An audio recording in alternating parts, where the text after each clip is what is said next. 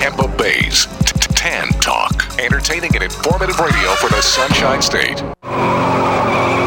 You may be owed some money. After 911 and 411, call 541. That's 727-541-1741. Call Gulfstream Motorsports for a diminished value report. Due to my 28 years experience in the auto salvage business, I'm very good with wrecks. So if your car's been involved in a wreck, call me for a diminished value report. Call 727-541-1741. You may be owed some money for the lost value of your repaired vehicle. And visit us at GulfstreamMotorsports.com.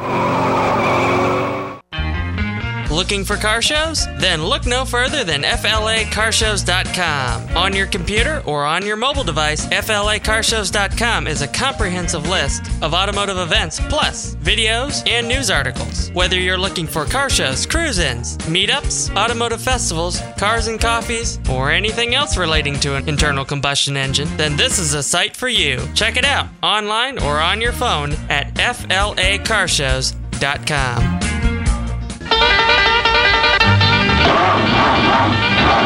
There's a fuel line. You got something that moves? Oh, I sure have. That Pontiac GTO over there. The car of the year. Give me the keys. Oh, you'd like to go for a ride? Just give me the keys. Yes, sir. A ride. That's the only way to tell how the GTO handles. It's really a driver's car. It's got wide track suspension. Did you notice the revolutionary new bumper on the GTO? We call it the Great One. Get rid of him, Clyde.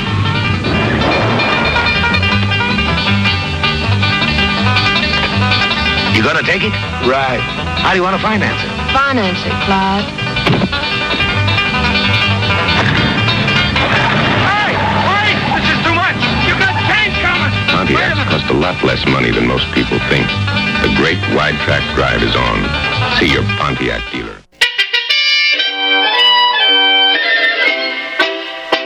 Set the Wayback Machine. Yes, sir, Mr. Peabody. Hi, this is Dave Mason, co-founder of the classic band Traffic and writer of a song which you all know called Feeling All Right. And you're listening to Nostalgic Radio and Cars.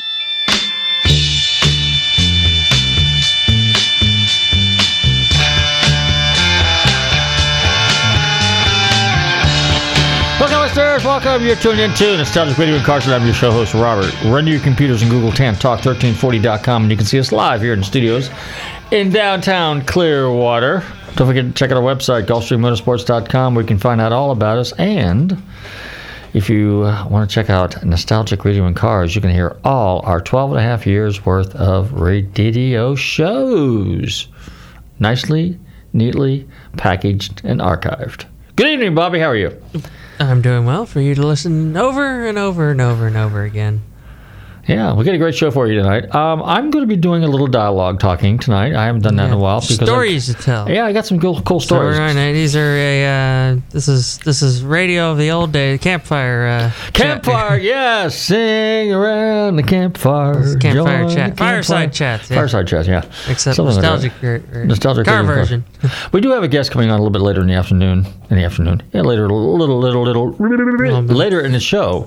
4 hours ago, it was later in the afternoon. Yeah, that's true. We're going to be talking about one of the upcoming events in South Florida. Now, what's going on this past weekend? We obviously had the 24-hour race.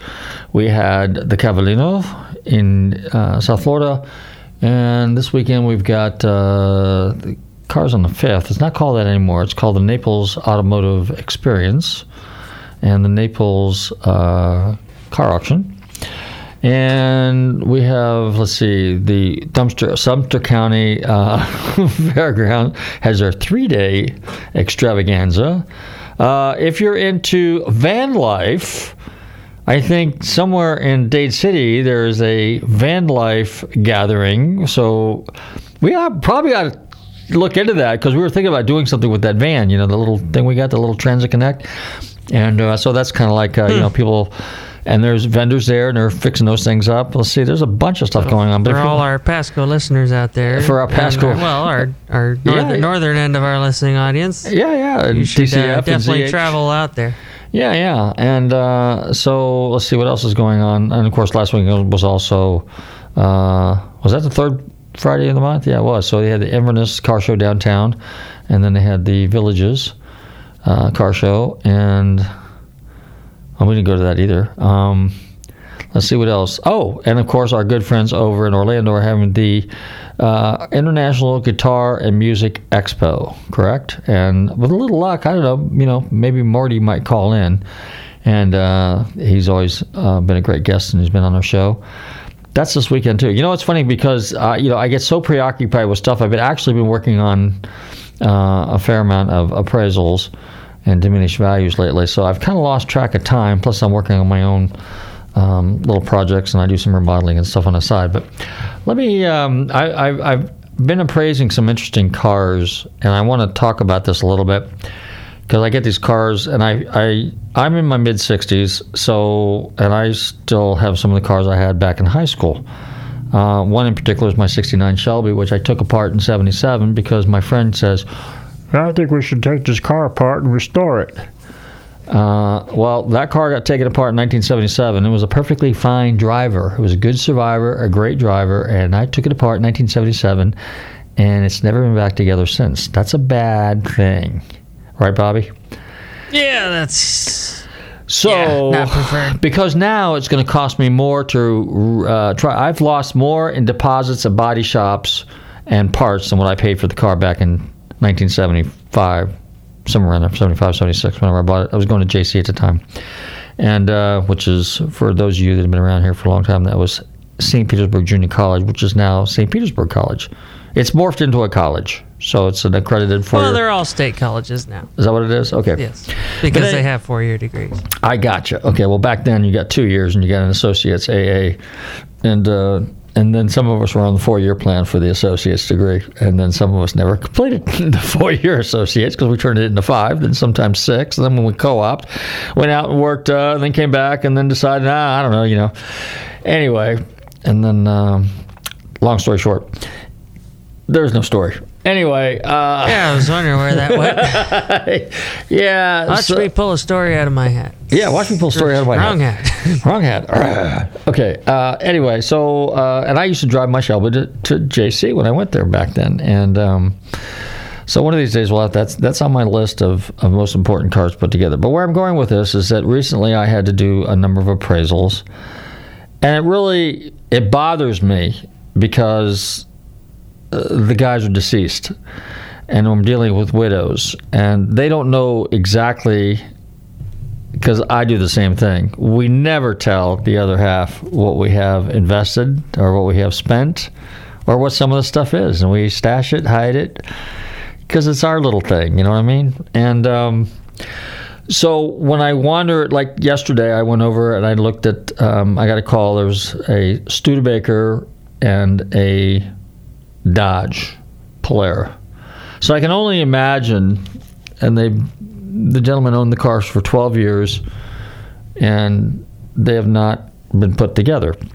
So when I got there, there was stuff everywhere. The Studebaker, which was under a car cover, which happens to be, I affectionately refer to it as the Muppet Baker, because it's like a 50-51 Studebaker, the bullet nose, like they used in the movie, in the Muppet movie. But anyway, it's kind of a cool car.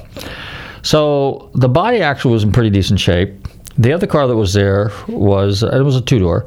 The other car that was there was a Dodge Polara 64. When I first walked up, and a 63, 64 kind of looked the same to me, but anyway, it was a 4. And it was a 4-door hardtop. And I thought, well, okay. But it was a deluxe model because it had all the trim on it. It had really nice interior on the inside, or what was once a nice interior, and it had all the trim on the outside. One half of the car was original, kind of a two-tone color, and the other side was painted plum crazy. And so when we raised the hood, there was a big block under it, and I figured there would probably be, maybe a 383 or something like that, or if we really got lucky, maybe a Max Wedge under there, a 426. Turned out there was a 440 in there. You can see right away as soon as you open it up where the intake manifold sits, there's a Boss right there. And all your 426s and 440s have those, including your Hemis, by the way. And so I knew it was at least a 426 or 440 or something. And I couldn't read the date codes there on the side of the block, and it was kind of crusty a little bit. But the interior of the car was a 4-door, which that's kind of a cool sleeper, 4-door car. It had some vintage torque thrust on one side and a mag on one corner, and then it had kind of a Mopar Magnum on the other side, and then some Steelies on the back. And automatic on the now there was a push button on the dash back in those days, early 60s Mopars. So he converted it to a floor shifter, which is kind of cool, looks kind of neat, bench seat. So basically it's a four-door car. Now four-door cars, wagons are extremely popular. Four-door sedans, not so much. That's the least desirable. But for an entry-level vintage car, it's actually not a bad deal because, a family of 4 or 5 can pile in one of those things and go to the car shows. And if you really can, you can trick a car out with some nice tires and wheels and make it look kind of cool. So while I was rummaging around in the stuff, I went into the building. But as I was walking into the building on the right side, there was a straight axle laying there with some brakes and drums and stuff like that. And I thought, okay, well, maybe there's somewhere around here there's a street rod or going to be a street rod. I walked inside. Stuff was everywhere. I mean, everywhere. I tell you, really, I almost felt as if I needed a snake bite kit to walk around in there. And but the first thing that caught my eye over in the corner was a big block Mopar sitting on an engine stand. But as I walked into the building, there was a painting on the side of the building that was yellow. It was like an arrow, and it said Mopar. So I knew the guy was a Mopar guy. And I saw a 3-speed transmission sitting in a bucket, or not in a bucket, in a wheelbarrow, and some other miscellaneous loose parts. And then there was a bell housing in there. There was a set of big block, could have been 906 castings, which is what, 68, 69, 70, I think, or 70, 69, 70, 71 Mopar. They're better heads for 440s. I think there were 906 castings, if I remember correctly. I think there was an automatic sitting there. It might have been a 727. I'm not sure because it was kind of like buried underneath. And there was a whole bunch of loose parts. There was Studebaker parts. There was Mopar parts. There was an aluminum intake manifold for a 440 sitting right there. But the one thing that I didn't see right away, but the guy saw it, it was sitting right in the window, and I couldn't believe I missed it, was a dual quad tunnel ram with the snorkel, with the airbox sitting on top of it. And I thought, wow, how cool is that? So I walked over, looked at it, checked the carbs on it, and they're 4777s, which are basically 750 Hollies, dual feed double pumpers. There was actually 3 of those laying around there. So I'm assuming that was, well, all right, let me go. And then outside there was a set of slicks mounted on some steel wheels. So the lady and her friends, they were in there, and we were kind of like looking through the cars and stuff, or the parts. And then there was another building that I walked into. There was kind of like an outdoor shed, and I opened it up, and there was just more boxes of stuff. But the thing that caught my eye was this box that looked like it had some mufflers in it. I didn't have my glasses on. The guy behind me, his name was Joe, by the way, and so he was the boyfriend of one of the neighbors, and so I call him Boyfriend Joe. So Boyfriend Joe was there, and he goes, Purple Hornies! And I go, what? And then I put my glasses on real quick, and sure enough, they were. Now, they were modern versions of it, because they had what's that thing they have, a barcode on the box? Okay, so they're fairly recent. Now, I ran Purple Horny header mufflers, which is what they were back in the day, which basically, if you had headers on your car, you had a collector, and then you can bolt what we called header mufflers, which was just a big, giant glass pack, basically, on the end of your header flange. And now the thing about Purple Hornies is you could actually take them apart, pull the guts out of it, and then put it back together. And they jumped out right about underneath your front seat, depending on how long. They were like 3 feet long, 2.5 feet long, something like that. And so I ran those back in the day. So I immediately got a kick out of that. And I said, well, now there's something I might be interested in. And because back in the 70s, if you guys recall, those of you that are old enough, it wasn't uncommon for you to roll up there and there's a Mopar or a Ford or a Chevy or something like that, and it pulled up beside you and it's going blah, blah, blah, blah, blah, blah, blah, blah, blah, blah. And it was just loud and nasty, just really cool with a Lopey cam and everything like that. That's just the way it was back then. Today we have to put up with these annoying tuner cars with 4 cylinders that basically sound like sewing machines that are just going to wind up and go bing, and fart cans on the end of it. But I mean, these, back in our day, we had real V8s, real exhaust, and they were loud. And yes, they were obnoxious too. And you couldn't hear your stereo. So when I had my Purple Hornies on there, so that was cool. It was to try to have the loudest car. And I did get nailed by Mr. Johnny Law, and he pulled that decibel gun out on me and wrote me a violation. Said he gave me a warning. And then I had to go home and put the stuffing back in my Purple Hornies.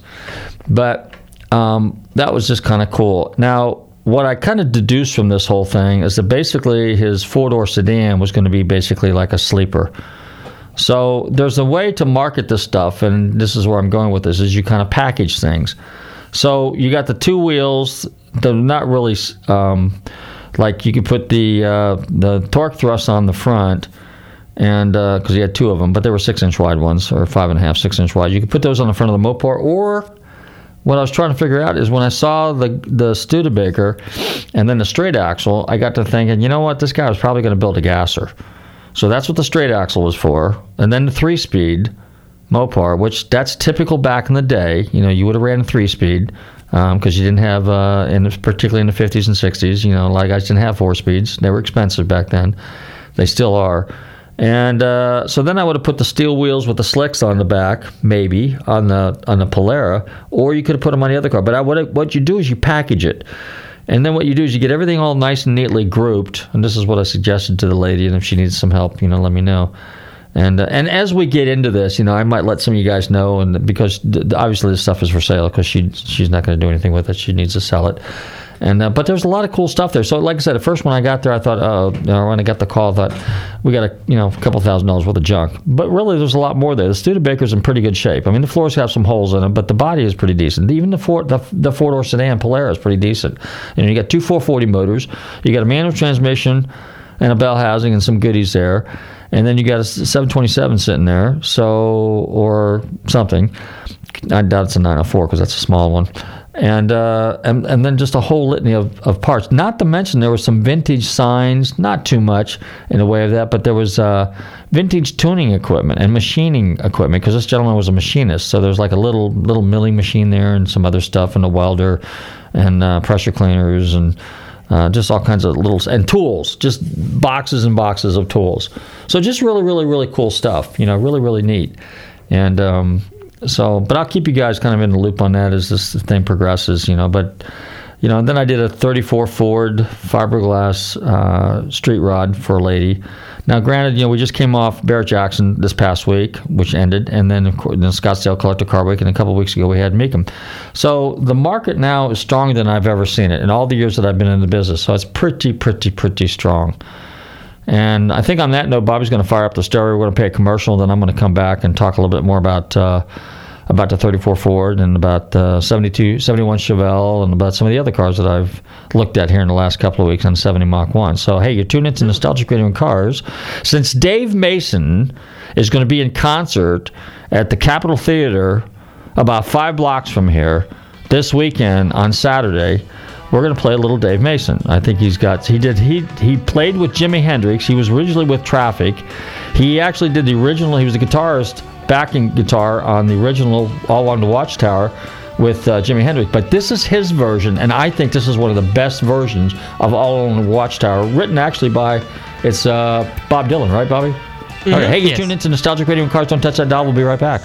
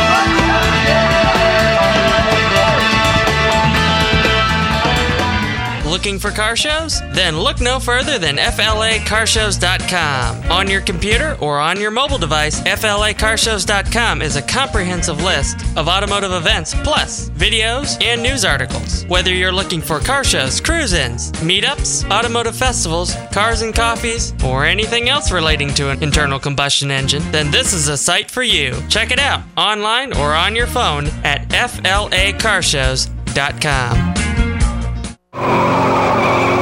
You may be owed some money. After 911 and 411, call 541. That's 727-541-1741. Call Gulfstream Motorsports for a diminished value report. Due to my 28 years experience in the auto salvage business, I'm very good with wrecks. So if your car's been involved in a wreck, call me for a diminished value report. Call 727-541-1741. You may be owed some money for the lost value of your repaired vehicle. And visit us at GulfstreamMotorsports.com.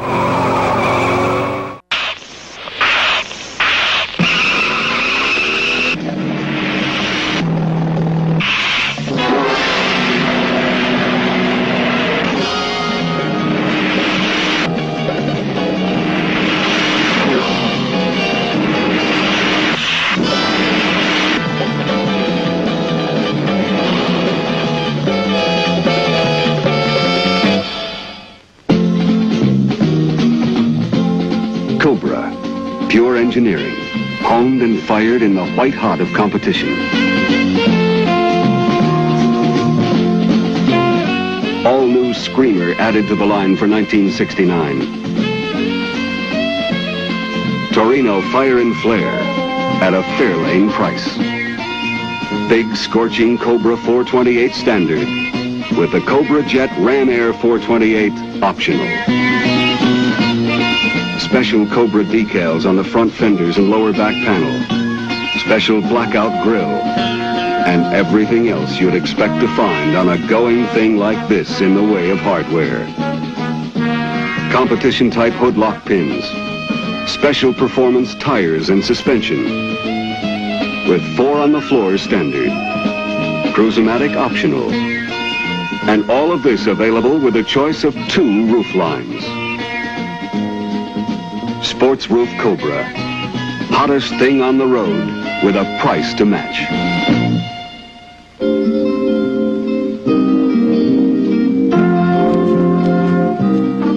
Torino GT Sports Roof. Cobra Sting with a more sophisticated flavor. Lean, sleek wraparound of welded steel. Now available with all the action appeal of the Cobra. All the styling, sophistication, and luxury appeal of Torino.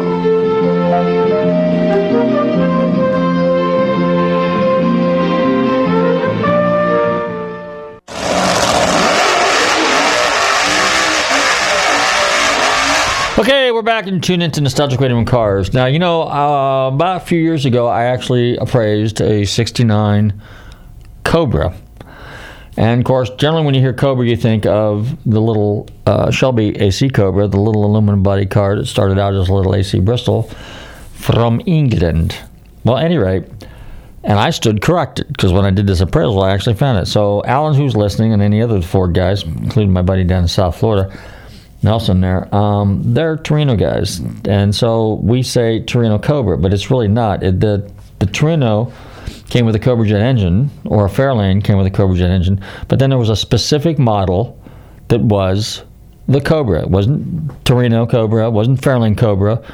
It was a Torino or Fairlane Cobra Jet powered car, but there's actually a Cobra. So I probably knew that back in the day, but I probably forgot. But anyway, I was enlightened in it. So I thought it would be kind of cool to play that commercial, not to mention the GTO one we played earlier in the show. And so like I said, you know, you kind of learn things, you kind of forget things, and then you relearn it again. The other cars that another car that I'm appraising is another one-owner 1970 Ford Mustang Mach 1. And this gentleman bought the car brand new, ordered it, didn't quite get what he wanted, so they dealer located this car out of Jacksonville and then bought it new at Grant Ford in 1970. The production date on it was October of 69, and it's medium metallic blue interior, Mach 1, legit car, 351 Cleveland 4 barrel, so it's an M code with air conditioning, but an automatic. And just a really, really nice car. And it's, the market, like I said, is just really, really, really strong right now. I mean, my friend was out in Scottsdale on a 1971 429 Super Cobra Jet Mustang, and that really pretty, it's kind of like, I think it's light grabber green, but they made a grabber green metallic, which is a Z code, and then there was a light, kind of like a little bit lighter green, kind of a chartreuse. $230,000 is what it hammered at. So figure the juice on top of that, you're at $250,000. That's mind-blowing. Boss 302s and Meekum were bringing close to $200,000. Boss 429s were back up around, over $400,000. Mopar's the same thing, rare Camaros. But then again, they're paying, for a GTO convertible, one sold for $1 million, certain Mopar sold for $1 million. So where, you were trying to figure this out here a little bit. It's just like mind-blowing numbers. So if you're going to sell something, now the parts aren't bringing crazy, stupid money, but the cars definitely are. And so now's the time to sell if you're going to sell. And if you don't sell now and the market does decide to taper off towards the latter part of the year, we're getting older, us guys that are into those, Now there's the 10 years, 10, 15 years behind us. There's a lot of those guys are into those cars yet too, because they were influenced by, us, just like we were influenced by the older generation that are not collecting those cars as much anymore. So it's hard to say. You can't. I'm not clairvoyant. I don't have a crystal ball, so I can't really see the future. But I'm just saying right now it's just a really, really crazy market. So if you were thinking about getting the herd, this might be a good time to do that. And then the rest of the stuff, as in my case, and many other guys, probably going to die with it. Unless Bobby comes along and does something intelligent with it. I don't know. He likes cars, so we're good. I'm good there. I just have too many parts, don't I, Bobby? But back in the day, we just bought a spare, and then we couldn't find it. We bought another spare and couldn't find that, and then you bought another spare. Next thing you got 3, 4, 5, 6 spares. So I guess the duplicates, triplicates, quadruplets, and whatever, sell a few of the extras and then narrow it down to the ones you need. If you have the car, you should always have at least 1 or 2 sets of everything. And so where I'm going with this story is, so that was a really, really pretty Mach 1, nicely restored. But, he's got as much in the restoration as what the car's worth. By comparison, I'm doing a very rare 107. This is actually a car I chased for 20-some-odd years. 7428 Super Cobra Jet Drag Pack Cougar convertible. Now that car, it's hard to say. You got a Trans Am, they made 6 Trans Am convertibles. So they're pulling close to $1 million. You got Hemi Cudas that are pulling anywhere between $1 million and $2 million. Very rare car, 1, 6, 7, 8. You got this car, which is a Cougar, which is beautifully restored. So is it worth $300,000? Is it worth $500,000? Is it worth $750,000? Is it worth $1 million? What's it really worth? You don't know until you put it out there. Now these other cars obviously have a strong following, but what really attracts people is rarity, uniqueness. This Cougar, this Super Cobra Jet 4-speed convertible Cougar, is the Mac Daddy of Cougars. That is it. Just like the Boss 429 is a holy grail.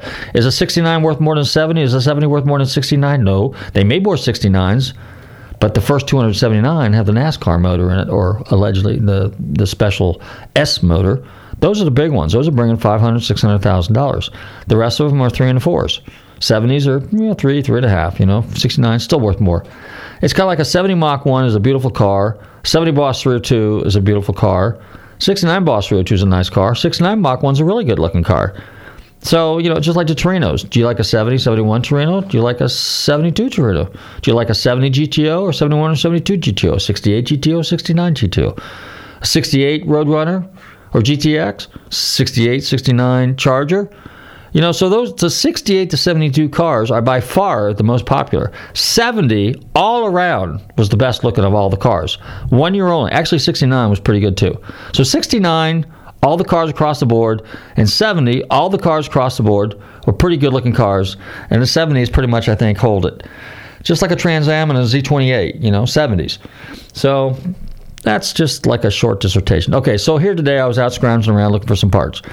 And so, like I said, a couple days ago I ran in this one-owner Mach 1. So today I'm over to this guy's house and I'm robbing some parts off a junk Ford Explorer that I need for a little Ford Sport Track. power seat assembly or something like a conversion deal. Okay, well, while I was in there helping the guy with the tools, there was a 71, well, I walked up, it was either 71 or 72 Chevelle sitting there. So that's kind of cool. I said, is that what it is, 71, 72? He said, 71. I said, that's kind of neat. I said, is it a real SS? He goes, yeah. I said, because it had the Z28 style 70, 71, 72, 73, 74, the Z28 style wheels on it, which was an option on 71, 72, maybe 70. I don't remember. I think it was available in 70. Anyway, as I take a deep breath, that was a pretty nice looking car. And I said, as we were wrenching off the rest of the junk parts, I walked back in there and took another look at it. And I said, this is a pretty car. I said, so what's the story on it? He bought it new. His wife bought it new, actually. His wife bought it new. And that's pretty cool. She's a keeper.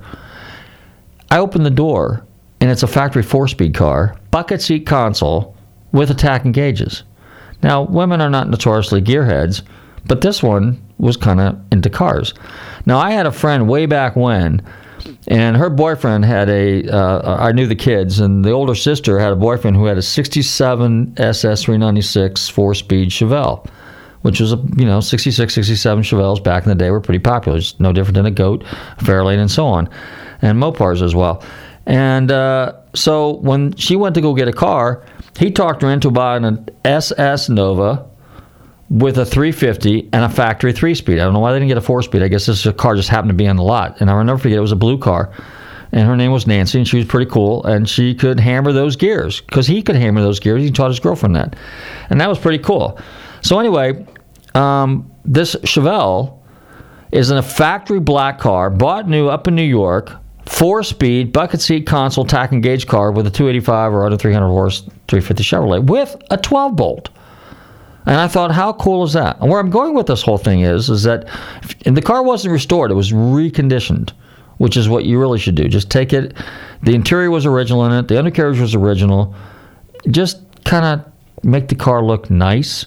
Put a nice paint job on it. Fix what needs to be fixed. Drive it and have fun with it. Because when you get tens of thousands of dollars in the car, you're not going to get that out of it unless the car is extremely, extremely rare, as in the case with this Super Turbojet Cougar. Okay, because the rest of the cars, or if you bought a Boss 429, if you bought a Boss 429, like a friend of mine paid $175,000 for a really bad basket case. Well, he's going to have $100,000 in that car, or more. So, and I'm just throwing an arbitrary number out because it just seems like 100,000 is the magic number. So he's got 175 plus 100, he's going to be 275 all in, and he's still going to have a $300,000, $250,000 car. So he's okay because there's value there. But you can't be buying, kind of a nice car that's a little bit more on the common side, and then restore it and put a ton of money into it and then think you're going to get that money out of it, unless you're just doing it because it's a labor of love and you love the car and you want it as nice as you can. But then what happens? You get a car that's too nice and you can't drive it. And then you go, well, I guess I might as well sell it. And that's kind of a bad thing. But so going back to the Studebaker and the Dodge Polara, you just fix those cars up, you scuff them, you shoot them, or you give them the old school hot rod look to them, the poor boy thing. And the same thing with the Stud, I mean, you could jack that thing up like and stick it together as a gasser, no matter what you do to it, and it's going to look cool. I did a guy here in Largo had a Henry J that he bought out of a barn in Nebraska or someplace like that, someplace in the Midwest, or maybe it was Arkansas, I'm not sure. Not Wyoming. It was either Nebraska or Oklahoma or one of those states. And his goal was to just build a gasser out of it. And in fact, there's a few of them on Facebook right now. And all he did is just scuff it, shoot it, put it in primer, put a nice set of wheels and tires on it, a nice set of seats on it. The rest of the car was just an edgy old race car. But it was cool. When you roll into a car show, when you roll into a gas station, you roll into it with something really weird, people run to that because the car immediately has a story. You roll in there with a beautifully restored Mach 1 or a beautifully restored Chevelle, and you're going to get attention as well. So it's a matter of preference, but you don't have to spend a ton of money to have fun at this. You can just slap something on the car and make it look cool. And, I'm kind of a survivor, barn find, edgy kind of car guy kind of thing, granted I have some original stuff. And, but, it's just a true car enthusiast appreciates the car for what it is and the story associated with it. And And that's pretty much my story. Bobby, do we have another song queued up here? We do. We have some Bachman-Turner Overdrive to take us to our guest. Bachman-Turner Overdrive. Now, Randy Bachman of Bachman-Turner Overdrive and the Guess Who is going to be at the Villages in a couple weeks. Jerry Beckley and Dewey from America is going to be in Melbourne in a couple weeks in February. And like I said, Dave Mason is going to be in right here in Clearwater in our own backyard. And then the Doobie Brothers, I think they're coming to Tampa in March. So we have some really cool classic bands that are going to show up here. And so we're looking forward to that. Maybe we can, obviously we always try to reach out to those guys, see if we can get them in on the show some way, somehow, or form. That's, of course, last week we were lucky we had Kerry come in from next door. And that was pretty cool. He had some great stories. Great stories, Stories is really what radio's all about. You can't really see me unless you're tuned into this little computer thingy here. And but you can listen to me. So my job as a interviewer or a show host is to try to keep the show informative, somewhat entertaining, and and then play a song when you run out of things to say. And play a song when I run out of things to say. On that note, we're going to play a little BTO, Bachman-Turner Overdrive. Hey, you're tuned into Nostalgic Radio and Cars. Here's Blue Collar. This goes out to all us working guys that work on our cars and wrench on the weekends. As you're tuned into Nostalgic Radio and Cars, don't touch that dial. I'll be right back. And I walk mine. And should we meet? Would you spare me some time? 'Cause you should see my world, meet my kind, before you judge our minds. Blue collar.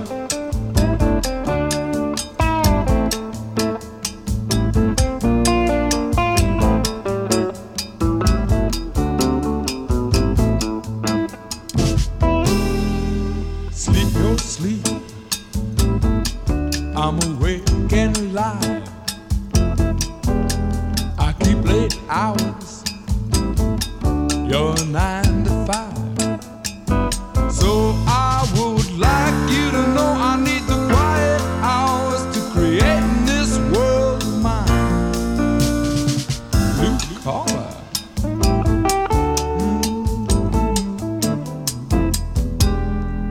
I'd like you to know at 4 in the morning things are coming to mind. All I've seen, all I've done, those I hope to find. I'd like to remind you at 4 in the morning my world is very still.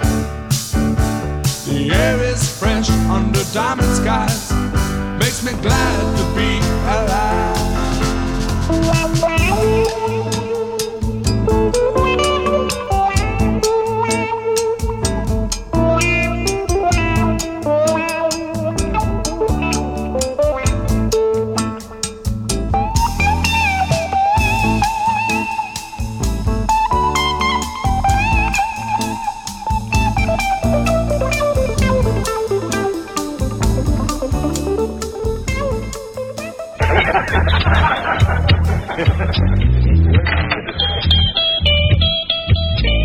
Sounds pretty good. Can I see the guitar? You play? I've been known to.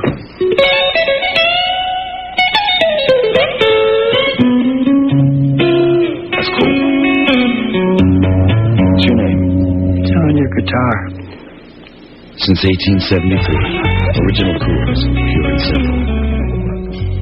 simple. This is Keith Martin, publisher of Sports Car Market and American Car Collector, and you're listening to Nostalgic Radio and Cars. All right, we're back. You tune into Nostalgic Radio and Cars. It's time to introduce our guest for the evening. This gentleman is the director of the Naples Car Auction, if I said that correctly. I'm delighted to welcome to the show this evening, Dan Ritopecki. Did I pronounce that right, Dan? You did well, yeah. So Naples, we're the Naples Motor Car Auction, part of the Naples Automotive Experience. Used to be Cars on Fifth, so. Yeah, so go ahead. I said, yeah, you did great. Ritopecki, it was fun the first day at school. So okay. Very impressed. Why don't you give us a little background on yourself? Let our listeners familiarize themselves with you. So the floor is yours. So a couple of years ago, I started working with Saratoga to put together an auction. The Saratoga Automobile Museum does an annual car auction. It's their largest fundraiser to sort of help fund the museum, the education program. So we're in our 6th year of that. So I got involved a couple of years ago, and we've expanded it. We were invited down to Naples to do an auction with the Cars on Fifth experience. So essentially what that is Thursday night there's a Jetport party. We're the auction component on Friday. This is all this week. Saturday is Cars on Fifth, so over 700 cars on Fifth, all makes, primarily Ferraris, but it's expanded into Lamborghinis and Mustangs and McLarens and, Pontiacs and Cobras, and you name it, it's there. So it's quite the event. And at the end of the day, it's all to raise money for a local charity called St. Matthew's House. So we're happy to help, and we're happy to be able to raise some money for folks in need. Okay, so tell us about the St. Matthew's charity organization. What is that all about? So St. Matthew's was started many years ago by 4 Christian ladies because they saw somebody eating out of a dumpster, and they felt that, how could this be at this time in life and in Naples? So essentially St. Matthew's House was put together to help the homeless, and then it's expanded into helping folks with addiction problems. It takes care of battered women, and, they have an amazing program to help folks in need, and it's very successful. And so we're happy to help and be able to raise some money so that they can continue with their mission. Excellent, excellent. And then the rest of the proceeds go to the Saratoga Automobile Museum. So, give us a little background on yourself now. You and I talked a little bit earlier, but for our listeners, tell us a little bit about your background and how you got involved, and your automotive background, so to speak. So I've from the age of 5. My father was a Mercedes trained tech in Europe, and came to the States in the 80s during the gas crisis, a diesel mechanic for Mercedes. So I've always been kind of in the car world. Went off to college and came back and kind of got involved in the business, and we kind of expanded it to take care of, vintage cars. So we had a local collector that had a huge collection, so we were able to take care of his Aston Martins, his Jaguars, his Healey's, and we kind of expanded into that business, built a full-service shop where everything was done in-house, from the mechanical work to collision to restoration. And then that kind of segued into the car business. So for years, we would trade. I'd be on the road, primarily buying Audis, but also, in those days, we bought and sold quite a few 911s and F355s. We've continued with Aston. The DB9 is one of our favorite modern cars, as is the Vantage. A lot of car for the money. And, when serviced properly and gone through it, it's not the nightmare that, some people think it could be from an expense standpoint. Now, it's funny. And then a couple of years. Yeah. Go ahead. No. Well, I was just going to touch on the Aston Martin Vantage, and the only reason I said that is because that car was kind of developed during the time when Ford owned Aston Martin. How much of the American car, I don't want to say Mustang necessarily, but how much of an American car platform is the Aston Martin Vantage as well as the DB9 are they based on? They're not. I mean, it's interesting. So I think the DB9 was an Ian Callum design. Okay. The 12-cylinder variant, I don't remember who made it. I mean, I think it was Aston's deal. There wasn't a whole lot of crossover with Ford and Ford parts. So I don't know that they had much of an influence. I think everything had kind of been R&D'd and developed by the time Ford got involved. So a lot of, I don't know that there was that much Ford technology, like I said, in those cars. All right, how about Jaguar? Because Jaguar is very similar. The XK series that they had back then. It is. I mean, I'll tell you something funny. So if you look at an ignition coil on a DB9, yeah, it looks like a Ford part number, right? Yeah. But if you try to put it in as a Ford part number, it doesn't come up. You have to get the stuff from Aston. It's kind of weird. We always thought there'd be some crossover, but, not the case. So it's interesting, right? That, a lot of that stuff was kind of standalone.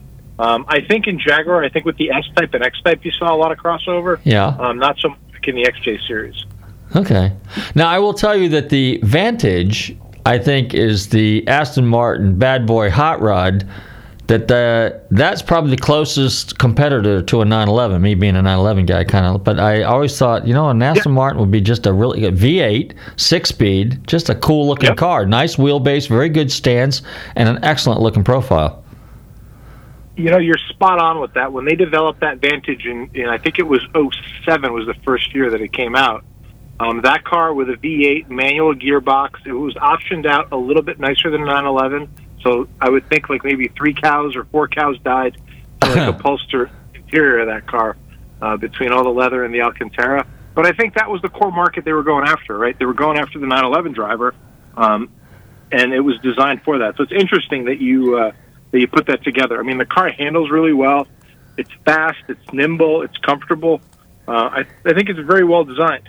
Yeah, and it's a good-looking car. They still make that body style today, and I guess it's one of the few cars that you can still get with a manual transmission in it. It is, and that's kind of the appeal. Now I think they have a merger with Mercedes, so I think that the engine comes from Mercedes, and a lot of the tech does as well. But I think in those early years, it was mostly Aston. I know that like the navigation system was like a derivative of Volvo, I would say. And like the key fobs, if you like looked at them underneath, they were Volvo key fobs. They said Aston on top. Interesting. So I would say that might have been more the influence, but not so much Ford. But a spectacular car. And one of the things I love about those cars, they're such a tremendous value. To be able to buy a DB9 in like the $40,000-$50,000 range, and Vantages kind of trade, in a similar world, mid 40s, 50 grand. It's a lot of car. In fact, we have 2 of them in our auction. I think we have a 10,000 mile green Vantage convertible, and then I think we have like a 40,000 mile black on black manual gearbox Vantage. So a couple of interesting cars. So what's the schedule for the auction then? So for our listeners, if they want to kind of drive down and take a look at it.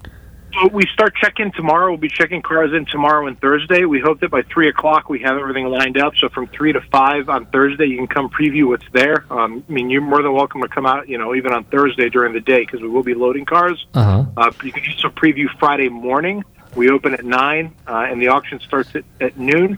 It's slated to start at noon, obviously, and probably goes to like 5:30, 6 o'clock. Okay, and you have how many cars?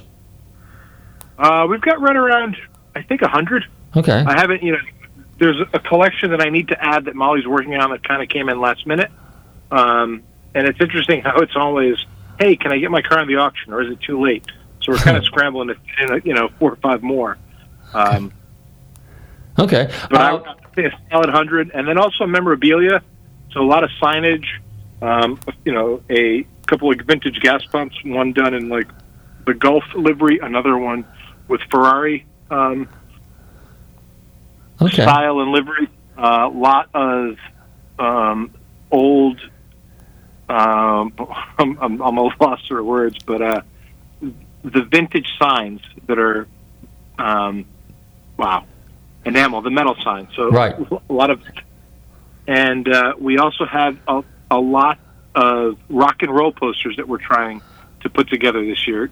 We thought it'd be kind of a cool addition and would go well in an effort to decorate a man cave or a garage. Excellent. So people can bid online as well, right? Correct. We're set up. If you set up to bid, if you bid online, it's through proxy bid. If you want to register to bid and you're afar, we'd say call us. Register to bid as a phone bidder, and that way we can get you on the phone and bid live for you. It's 3% less expensive on the commission to do so, and you're bidding live. There's a bit of a delay sometimes on proxy bidding online. All right. How much does it cost to get into the auction if I want to view? If you want to view the cars, it's for free. To sign up to bid, I think is $250 before the auction, $300 day of auction, and I believe there are a limited number of spectator tickets that sell for $100. Okay. And if people want to find out more about it, where do they go? If you go to NaplesMotorCarAuction.org, that will link you to the page, or even SaratogaAutoAuction.org. It flips to our Saratoga sale. Okay. So I would say that's your best bet. When's the Saratoga sale? So normally the Saratoga sale is the 3rd to 4th week of September. Okay. So this year it was September 24th and 25th. So that was a great sale. We have a new venue, lots of space, really well done. So we're looking to expand on that. And then once that's over, we wrap up and head south to Naples for the winter. Okay. Put this on. Now, we got about 20 seconds left. How about the Saratoga Museum? If people want to find out more about that, where do they get information? So SaratogaAutomuseum.org. We have an amazing Bond exhibit right now, Bond in Motion, which features essentially, I think, 15 of the cars in a variety of James Bond movies. So, for example, DB5. We have the DBS that rolled 8 times to get it to look the way it did in Casino Royale. The Z8, the 7 Series. We have the Lotus Submarine.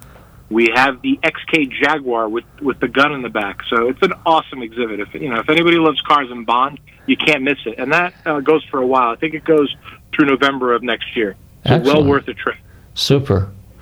Well, Dan, I want to thank you for hanging out with us here at Nostalgic Radio and Cars. I wish you guys all the best of luck. If I can make it down there, I'll make it down there. And then, maybe we'll have you back in the fall and we'll talk a little bit about the Saratoga event. And that would be awesome. I also want you to share some stories about the Jim Taylor collection, because I know you were involved in that. And he had some pretty amazing cars, and I know Jim a little bit, or knew him back then, so now he's probably scaled it down to a little bit, but I'm sure he's got some really cool cars stashed.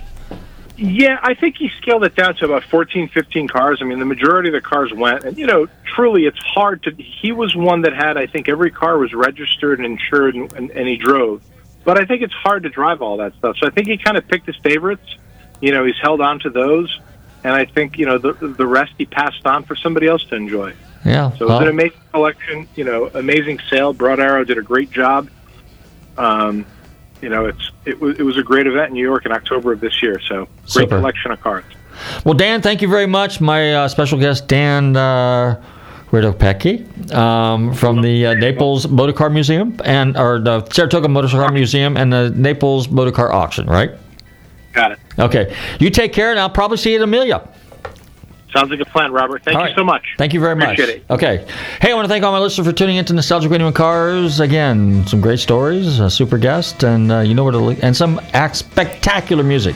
So hopefully we'll see you out there on the road, some of your cool cars. Don't forget, there's a lot of driving to do, a lot of car shows, a lot of events, a lot of this. And the Vintage Truck Show at the Sumter County Fairgrounds is the 17th and 18th of next month. Vintage truck, really cool vintage trucks. Be sure and be there. Check that out. And you never know, we might have some ticket giveaways. In the meantime, everybody stay safe, drive carefully, and love your family.